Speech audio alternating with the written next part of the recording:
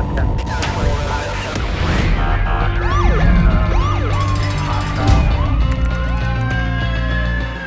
to be a street cop.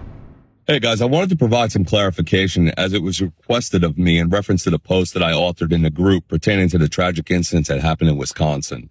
Let me say it to you like this, right? Who's the recipient, the constant recipient of enhanced scrutiny, enhanced oversight, upcharging, more and more and more reforms, reimagination and the like? The vitriol, the invective, always, and the overall majority for what? For carrying out what our judicial system and legislations and swearing to uphold that. We're not the creators of these things.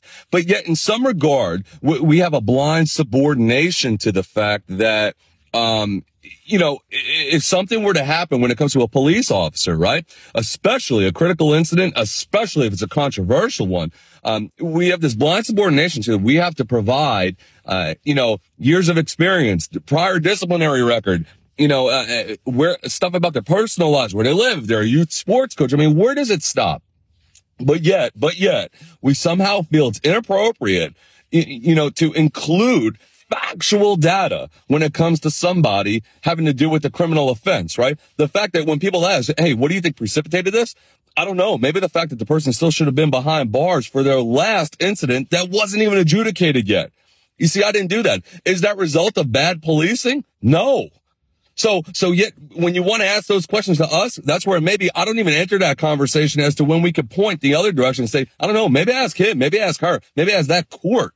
Maybe ask that city. Maybe ask those people, because it's not fair. You want to talk about inequities, talk about the inequity, the fact that there's families out there now, several families that either aren't going to have a loved one at the dinner table. And why? Because they're deceased now, or maimed, or affected now because of the trauma that they experienced. You want to talk about inequity? That's inequity. That's inequity. And could it have been avoided? Absolutely.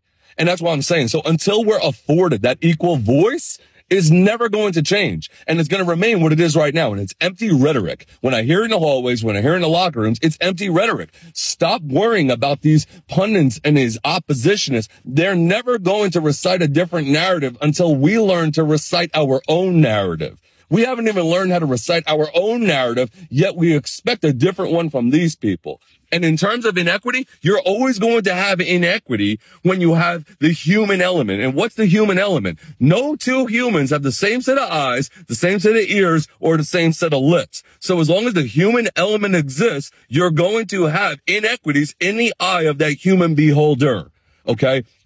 That's a fact. We can keep trying to do better at it, sure, but the only way to get better at anything is when we all have an equal stake. It can't constantly be the fact that we're holding up symbolic dartboards to have darts thrown at us. It can't work. It can't work. And then we're not allowed our voices when it comes to spitting out the facts, not opinions, not biases, and not unsupported rationales, right? I'm talking about factual basis.